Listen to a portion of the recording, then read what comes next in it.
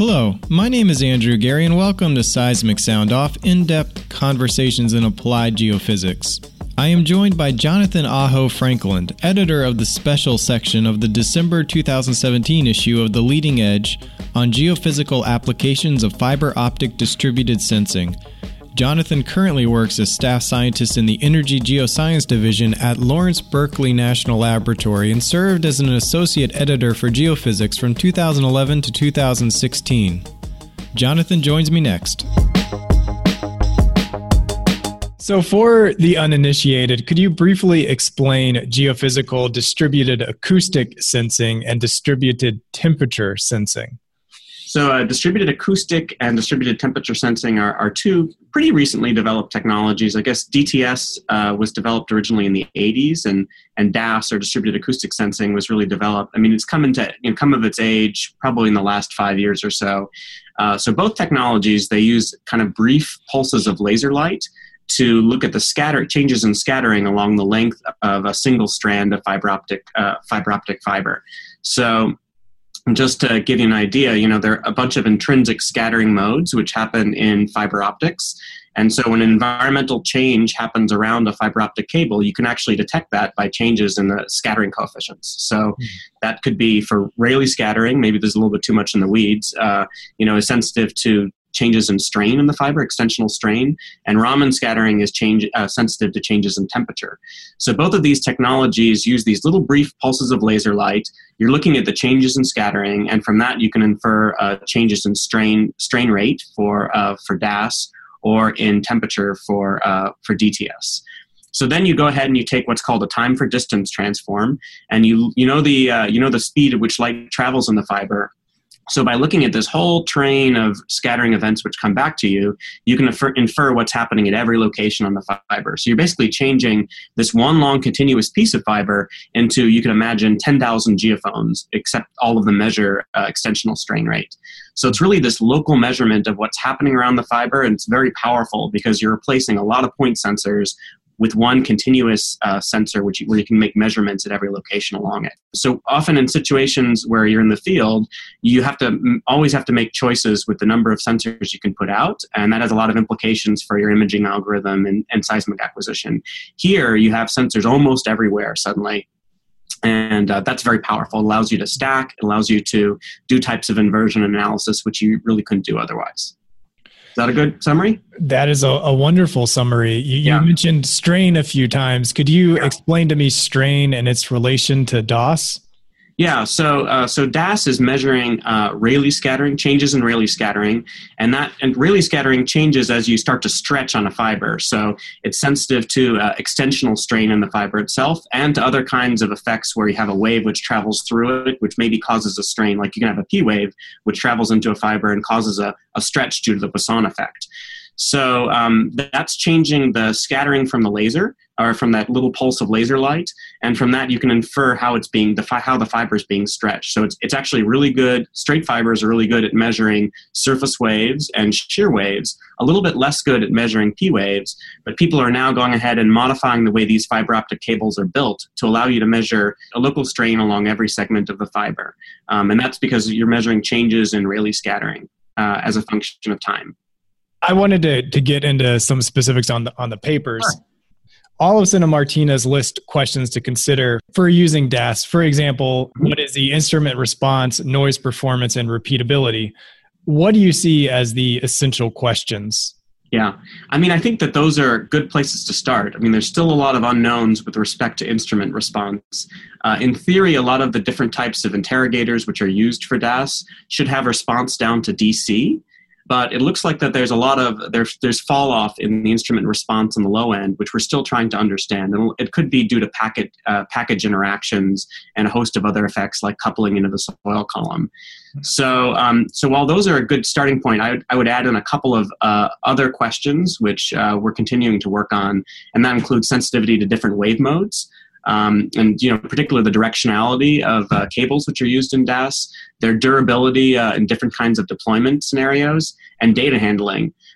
So, I mean, you may not know this, but when you're acquiring continuous data on tens of thousands of channels, suddenly this whole data handling becomes a much bigger issue. And this has been dealt with in the marine community when you're acquiring large 3D surveys. But a lot of people who are getting into DAS now just generally don't acquire data on quite this many channels at these rates. So, I mean, you have one interrogator can easily generate tens of terabytes a week. So, and when you have multiple of these units which are in the field recording on long arrays, you quickly run into issues with filling up local RAID systems and dealing with data handling, which can only be remedied basically by mailing hard drives at this point. So there are a lot of challenges with respect to data flow, which I would add in addition to this, basic questions about instrument response and noise performance. The wave mode question is particularly interesting. There's been some theoretical work recently on that. But because you're measuring an extensional strain, you're more sensitive to waves which are traveling in one direction versus another. So, for example, surface waves which are traveling in line with the fiber, you tend to be more sensitive to those stretches than P waves which are heading orthogonal to the fiber. So there's a lot of work which is being done now on how to engineer the fibers themselves to be more sensitive to waves traveling from different directions. I mean, if you think from a geophone perspective, you're just making a vertical velocity measurement at one point. And here, because you're measuring something which is like a difference between two horizontal phones, you're measuring the stretch, you have different types of sensitivity patterns than people are used to with geophones. On the low end in the special issue, in terms of frequency response, it's a really nice paper by Becker et al., which is exploring the very, very low, like 120 second period response of DAS cables to pressure field variations. And I think that's going to be, increasingly an interesting topic. People are starting to use DAS now for measuring things which, geophysicists would usually say are quasi-static strains. So there's a great paper which is in the special issue looking at behind casing DAS to measure slow strains associated with hydraulic fracturing. So I think that's one space which it's really going to expand, is looking at these very low frequency to quasi-static effects using the same technologies. You're kind of getting at it there. How could this technology be utilized in something like unconventional reservoirs? Yeah. So, I mean, in unconventionals, there's the way which people have been using it to date, which is, the place where this first got adopted is in the vertical seismic profiling community, because it's generally very hard to put dense arrays of geophones in wells for long periods of time. So the first place which DAS started being used in unconventionals is probably for VSPs. And then slowly it's been adopted for a micro-earthquake recording as well. I mean, you have these directionality issues you have to overcome. But the MEQ recording on very, very long arrays is a powerful tool. Because you have so many more sensor locations, it allows you to go ahead and do a better job with hypocenter locations and potentially looking at moment mechanisms as well, moment tensors. So, sort of VSPs and MEQ was the first kind of application areas. But now, as you've seen, it's a paper by ConocoPhillips, by Bashali Roy and co-authors. It really allows you to see an example of looking at things like stress shadows from an approaching fracture tip. So that's an example of using it to look at these things which are still dynamic, but are much closer to the DC strain limit. So you can really start looking at stress field perturbations, which are induced by each stage in a hydraulic fracturing operation. So I think that's a really exciting application. And, when I sort of tell people who work on geodynamics at the larger length scales about this, they get really excited too, because there's not very many techniques which have the same sensitivity, because we're talking about nanostrain, range sensitivity, and yet you can do them inexpensively over very large length scales, particularly for unconventionals, where as laterals get longer and longer, and we're talking about more and more stages, you need a monitoring technique which is both inexpensive, but one which can scale with sufficient resolution to see each stage, but still you can instrument your entire well. And so that's a place which DAS really can shine. And there are several papers that sort of get at this return on investment in the technology. Yeah. And, one of the things I thought was interesting in the Mativa et al. Paper, they pondered if the low-cost acquisition using DAS would be good enough in a world accustomed to getting this quality 4D data and kind of moving progressively more into 4D. So what do you think about that? And how do you understand, how could a manager understand the value of DAS, or how could a geophysicist explain that to a manager? Yeah, well, I mean, I think that there's some domains where it's very easy to explain. So as I was referring to before, in the case of VSP, if you want to do 4D VSP on an offshore well, it barely needs explaining, to be honest. I mean, with a relatively inexpensive operation at the beginning of a well's lifespan, where you're putting in this very, very small fiber bundle behind casing, you basically can occupy and run 4D VSP in that well without having to take the well offline potentially, without having to insert anything into the well bore, to change the completion scenario. So I mean, it's for 4D VSP, I think it's almost like a give me. As long as a 4D VSP itself is something which you need to understand the reservoir, and the cost associated with using fiber for it is a lot lower than alternative scenarios like running in a locking 3-component array. I think as long as the geophysicist doing the processing can tolerate the slightly lower signal to noise of a DAS acquisition, then there's a really strong return on investment argument for DAS. I think it's kind of an evolving argument in the case of 4D surface acquisition, where we're still at a point where the fiber itself, isn't as sensitive to normally incident reflected P waves. So that's a place where fiber design and new instrumentation is really coming into play. But I think eventually there will be a very strong return on investment argument. I think something else to remember is that even if the single channel signal to noise for a little section of DAS isn't as good as for a single geophone, the fact that you have so many more channels means that when you go to the final migrated image, you could still have as good or even better signal noise just because of channel density, even if the individual channel signal noise is worse. So you really have to think in terms of what do you get out of the migrated image. So let's say you had 5 locking geophones versus having 1,000 DAS units which you're migrating. I mean, so it's that the final image domain which you have to think about. One challenge which DAS hasn't quite overcome yet is providing, true 3-component or 4-component data. And, this is because, you're basically measuring an extensional strain in the fiber itself. And you have to think about how to design a cable which has appropriately wrapped fibers to be able to look at more than one component. So that's a really interesting area of active research. There's a bunch of stuff going on at Colorado School of Mines with Paul Sava's group looking at optimal designs for cables, which haven't been realized yet. I mean, this is all on the theory side, to go ahead and allow you to record multi-component on DAS. But as of right now, there's 2 general designs which people are using. One is just using a single straight fiber, which is making a measurement of extensional strain rate. And the other is coiling a fiber around a compliant inner core, like basically a rubber core. And that allows you to do a better job of measuring P waves, which are normally incident to the cable. But it's still not a pure vector measurement, and it's certainly not 3C or 4C at this point. So in situations where you need to do shear wave imaging and you need to know exactly which vector component you're measuring, or if you need multiple components, that's something where DAS is still developing. You joined a number of authors to study the effectiveness of a novel fracking method in a shallow well using passive DAS. What was the key question you all set out to answer, and what did you find? Yeah, so that was a project led by Hunter Knox at Sandia, and the lead author was Stephanie James, who led all the processing efforts. So in that particular project, we were attempting to explore using a certain type of new explosives to generate more complex fracture patterns in hard rock. So the target is more on the geothermal side, where for enhanced geothermal, you need to create a fracture network to increase the thermal yield when you circulate water in a reservoir. So typically when you induce a fracture using traditional hydraulic fracturing techniques, your fracture orientation is determined by the least horizontal stress.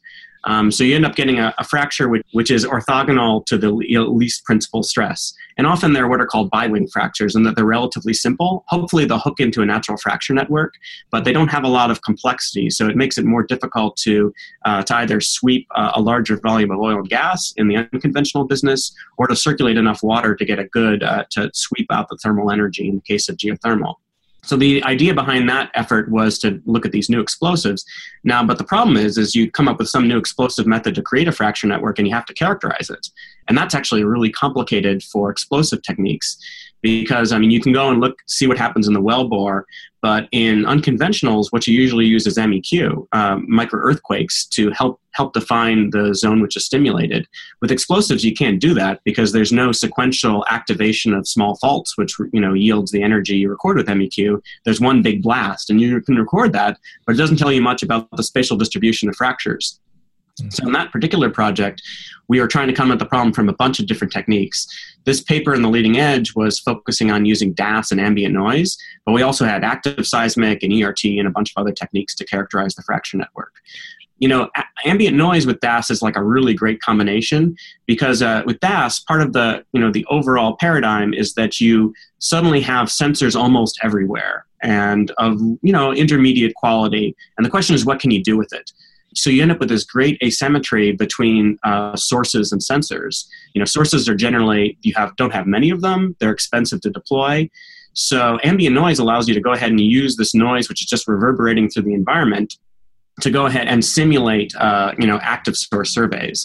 For those who aren't familiar with ambient noise seismology, it was developed, I think, in the early noughts, and it involves doing cross correlation between ambiently data acquired without a source to synthesize these active source surveys. So if you have receivers everywhere, then suddenly there's a great advantage to being able to do processing like this to sort of simulate having sources everywhere. And then you can think about doing all kinds of things like tomography or reflection imaging. There's been a lot of work in the geophysical community on ways of leveraging this. So in that particular project, the idea was to use ambient noise and DAS to go ahead and build a map of the fractured zones. And one of the challenges with ambient noise, though, which showed up at this project and in others too, is that you're limited by the ambient noise which is in your environment. So the processed result is limited by the bandwidth of this ambient noise. So you have to think about how you're going to do the stacking, the types of noise bands which you're going to be able to use, and what wave modes in the natural environment they correspond to. So I think that project was that side of the project was pretty successful. One of the challenges, though, was that there were pretty shallow wells where this test was done. And in DAS, you're often limited with respect to the zone or the length of the fiber you can use to acquire a high quality single sensor kind of data. And that kind of zone which you're averaging strain rate over is called the gauge length.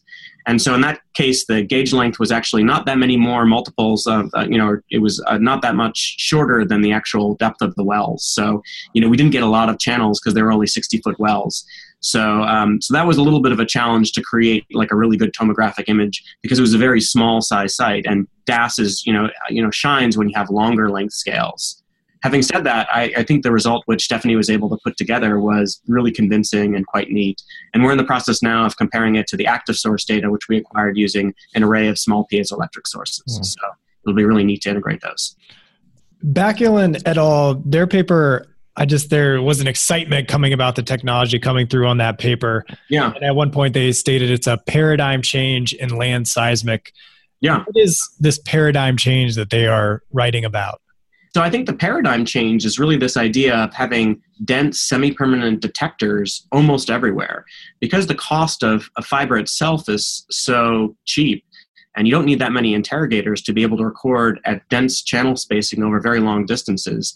It goes from this idea of having to, go out and roll out these large arrays of geophones, either wired or wireless, to having a permanent array everywhere, which you can record at high data rates. So maybe it's a little bit lower signal to noise than a traditional geophone. But when you start thinking about that, there are a lot of things you can do. There's a premium to thinking about how you build permanent sources. There's a premium for how you do noise reduction in these kinds of environments. And there's a premium for how you can use relatively short epic time-lapse data sets, right? Because if you've got these arrays everywhere, and let's say that you have an inexpensive source, and this was talked about in the Mativa paper as well, what can you do with this higher resolution of 4D data? And I'm talking about resolution in terms of time as well as space. So in Backlund et al. In particular, they were also looking at incorporating shallow wells as part of the acquisition process, which gives you information on statics and near-surface velocity, which is really important in the context which they were writing about. But in general, I would say the paradigm shift is, what do you do when you have dense detector arrays everywhere? How does that change seismic acquisition? As someone involved in this field, in this technology, what did you learn and what excited you about going through these papers and being involved in this section? Yeah, well, I mean, so there was a combination of like new technology examples and sort of really good case studies where people were kind of trying to push the technology in different directions. So I really liked the Becker paper I liked all the papers, but the Becker paper I found particularly interesting because we're doing some work on, detecting like local and regional earthquakes using DAS. And in the Becker paper, they showed for the first time what the response function looked like at very low frequencies. Most of the seismologists who work in SEG, you're thinking, from half a hertz to 100 hertz. That's the kind of frequency band they live in. So there were not very many examples of looking on the very, low end of the frequency spectrum. And he actually did a really nice job, building a little kind of signal to noise plot for different low frequency measurements using a nicely designed little water tank, basically, which changed pressure. It oscillated it at very low frequencies. So it sort of gave the first hint of that response function on the low end. And it's interesting that response drops off as a function of frequency as you go towards DC, but not as quickly as a lot of people thought. The other paper which I really like too was Bashali Roy's paper, this Conoco paper, which really again showed this idea of doing dynamic strain measurements on DAS. I've done some measurements, strain measurements using fiber optics before, using related technology called distributed strain sensing, which uses Brillouin scattering. But I'd never really seen a great example of doing dynamic strain using a DAS unit. So it's just a very compelling paper. It's also the cover, if in case you looked at the actual physical paper cover. But once you can look at things like stress shadows and changes in stress state during unconventional production and stimulation, you can start thinking about how do you optimize the stages which you run in unconventional wells based on the stress state and how you perturb it. So it really kind of suggests that there's a lot of opportunities with using stress state monitoring using DAS to kind of carefully design and optimize the way which you change permeability in the subsurface. So having strain everywhere too was kind of a really neat thing. So I think that both the Wu paper and the Becker paper, which are exploring the low end of DAS response, were ones which I particularly excited me. Would you recommend, maybe there's a geophysicist listening to this or seeing this technology that maybe their first thought isn't this is applicable to my work and my job? Do you think there's someone, a particular branch of geophysics that would find this interesting that maybe at first flush wouldn't draw the connection between their work? Yeah, it's really, I think the problem is more the opposite. There are not very many sort of zones where it's not applicable, and that's the exciting part about it. When I give talks on DAS at very academic places and very applied places, everybody's, excited by the technology and the opportunities. So I think that everybody from earthquake seismologists all the way up to people working on ultrasonics and sonar, can find a niche, which they can apply DAS and these other types of distributed sensing modalities. It's harder to find places where it's not applicable. What do you hope readers of the special section take away? I hope they take away the wide range of applications which DAS and we have one DTS paper can be applied to in geophysics, and I hope they kind of appreciate that it's a technology which is getting closer and closer to the way they traditionally acquire data. That it's something which because of its the current and improving price point, it's very competitive, if not exceeding traditional geophone acquisition in a lot of different contexts. I hope they see that it can be applied not only to seismic, but to much lower frequency measurements as well, looking at things like dynamic strain. And it can be applied for both cases where you have sources, like traditional vibra-size studies, and to situations where you're just looking at environmental noise, like ambient noise seismology. And I hope they appreciate that, it's a great field to get involved with a lot of opportunities. And just one more question for you. What are you most excited about in this field to discover or to see the possibilities of it existing out there? Yeah, so the part of the future which I'm involved with, and there was one paper which discusses this in the special issue, is the idea of using kind of existing telecom fiber optic networks to record seismic data. So as you may know, fiber is pervasive in our natural environment. There's a lot of it which has been installed over the years for fiber optic communication. And, we're really interested in going ahead and using that as kind of a massive seismic sensing array. Myself, more for near-surface ambient noise studies, and then also for traditional seismology applications. But you can think about a lot of different applications you can use that network for. And the most expensive part of installing fiber networks on the surface is the actual trenching or drilling process to get the fiber in the ground in the first place. And so with telecom fiber, it's already been done for you. All those permits have already been made, and there are many, many kilometers, tens of thousands of kilometers in the United States, which are installed already. So we're working hard on that. There's a paper by Eileen Martin and Biondo Biondi in the special issue, which explores that kind of recording on the telecommunications network, which is at Stanford University. And we're looking at it on the much larger scale on a section across the Sacramento Basin to do things like groundwater monitoring and also detect local and teleseismic earthquakes. So that's actually something I'm really excited about, is using the sensors which are everywhere, which you don't even have to pay to install them. You just have to find the place where you can hook into the network and get permission. And suddenly you've got these 10,000 channel arrays. Any other final thoughts to share with our listeners or the readers? One thing about DAS too, which, I wanted to mention, is that the ideas behind it are actually not that new. They're from the 80s, and a lot of Navy patents in the 80s for listening for submarines using these types of methods. But really, because of the advances in the interrogators and the photonics, the laser sources and detectors, in the way in which the special purpose cables are designed and the processing, it's really only very recently that this has become a way which we can do things, like maybe the last 5 years. So for listeners who are excited about it, this is their chance to get in early and, and learn about the technique as it's still expanding. So, even though we've got this history, it's really a pretty young field. So, it's your chances now. At seg.org/podcast, you will find the show notes and links to the December TLE. Subscribers can read the full articles in the SEG digital library, and for those currently not subscribed, abstracts for each of the leading edge papers are always free. To learn more about becoming a member or subscribing to the Leading Edge, visit seg.org/membership. If you enjoy the show, please leave us a 5-star review on iTunes. Your review helps others find the show. Subscribe to Seismic Sound Off on the podcast app of your choice to receive the latest episodes first. Seismic Sound Off is sponsored by the SEG Wiki, home to hundreds of biographies of key geoscientists, geophysical tutorials, and core content from the science of applied geophysics. Visit wiki.seg.org to learn how you can grow the world's first online geophysics encyclopedia. Original music by Zach Bridges. This episode was produced by Isaac Farley and hosted, edited, and produced by me, Andrew Geary. Thank you for listening. This is Seismic Sound Off, signaling off.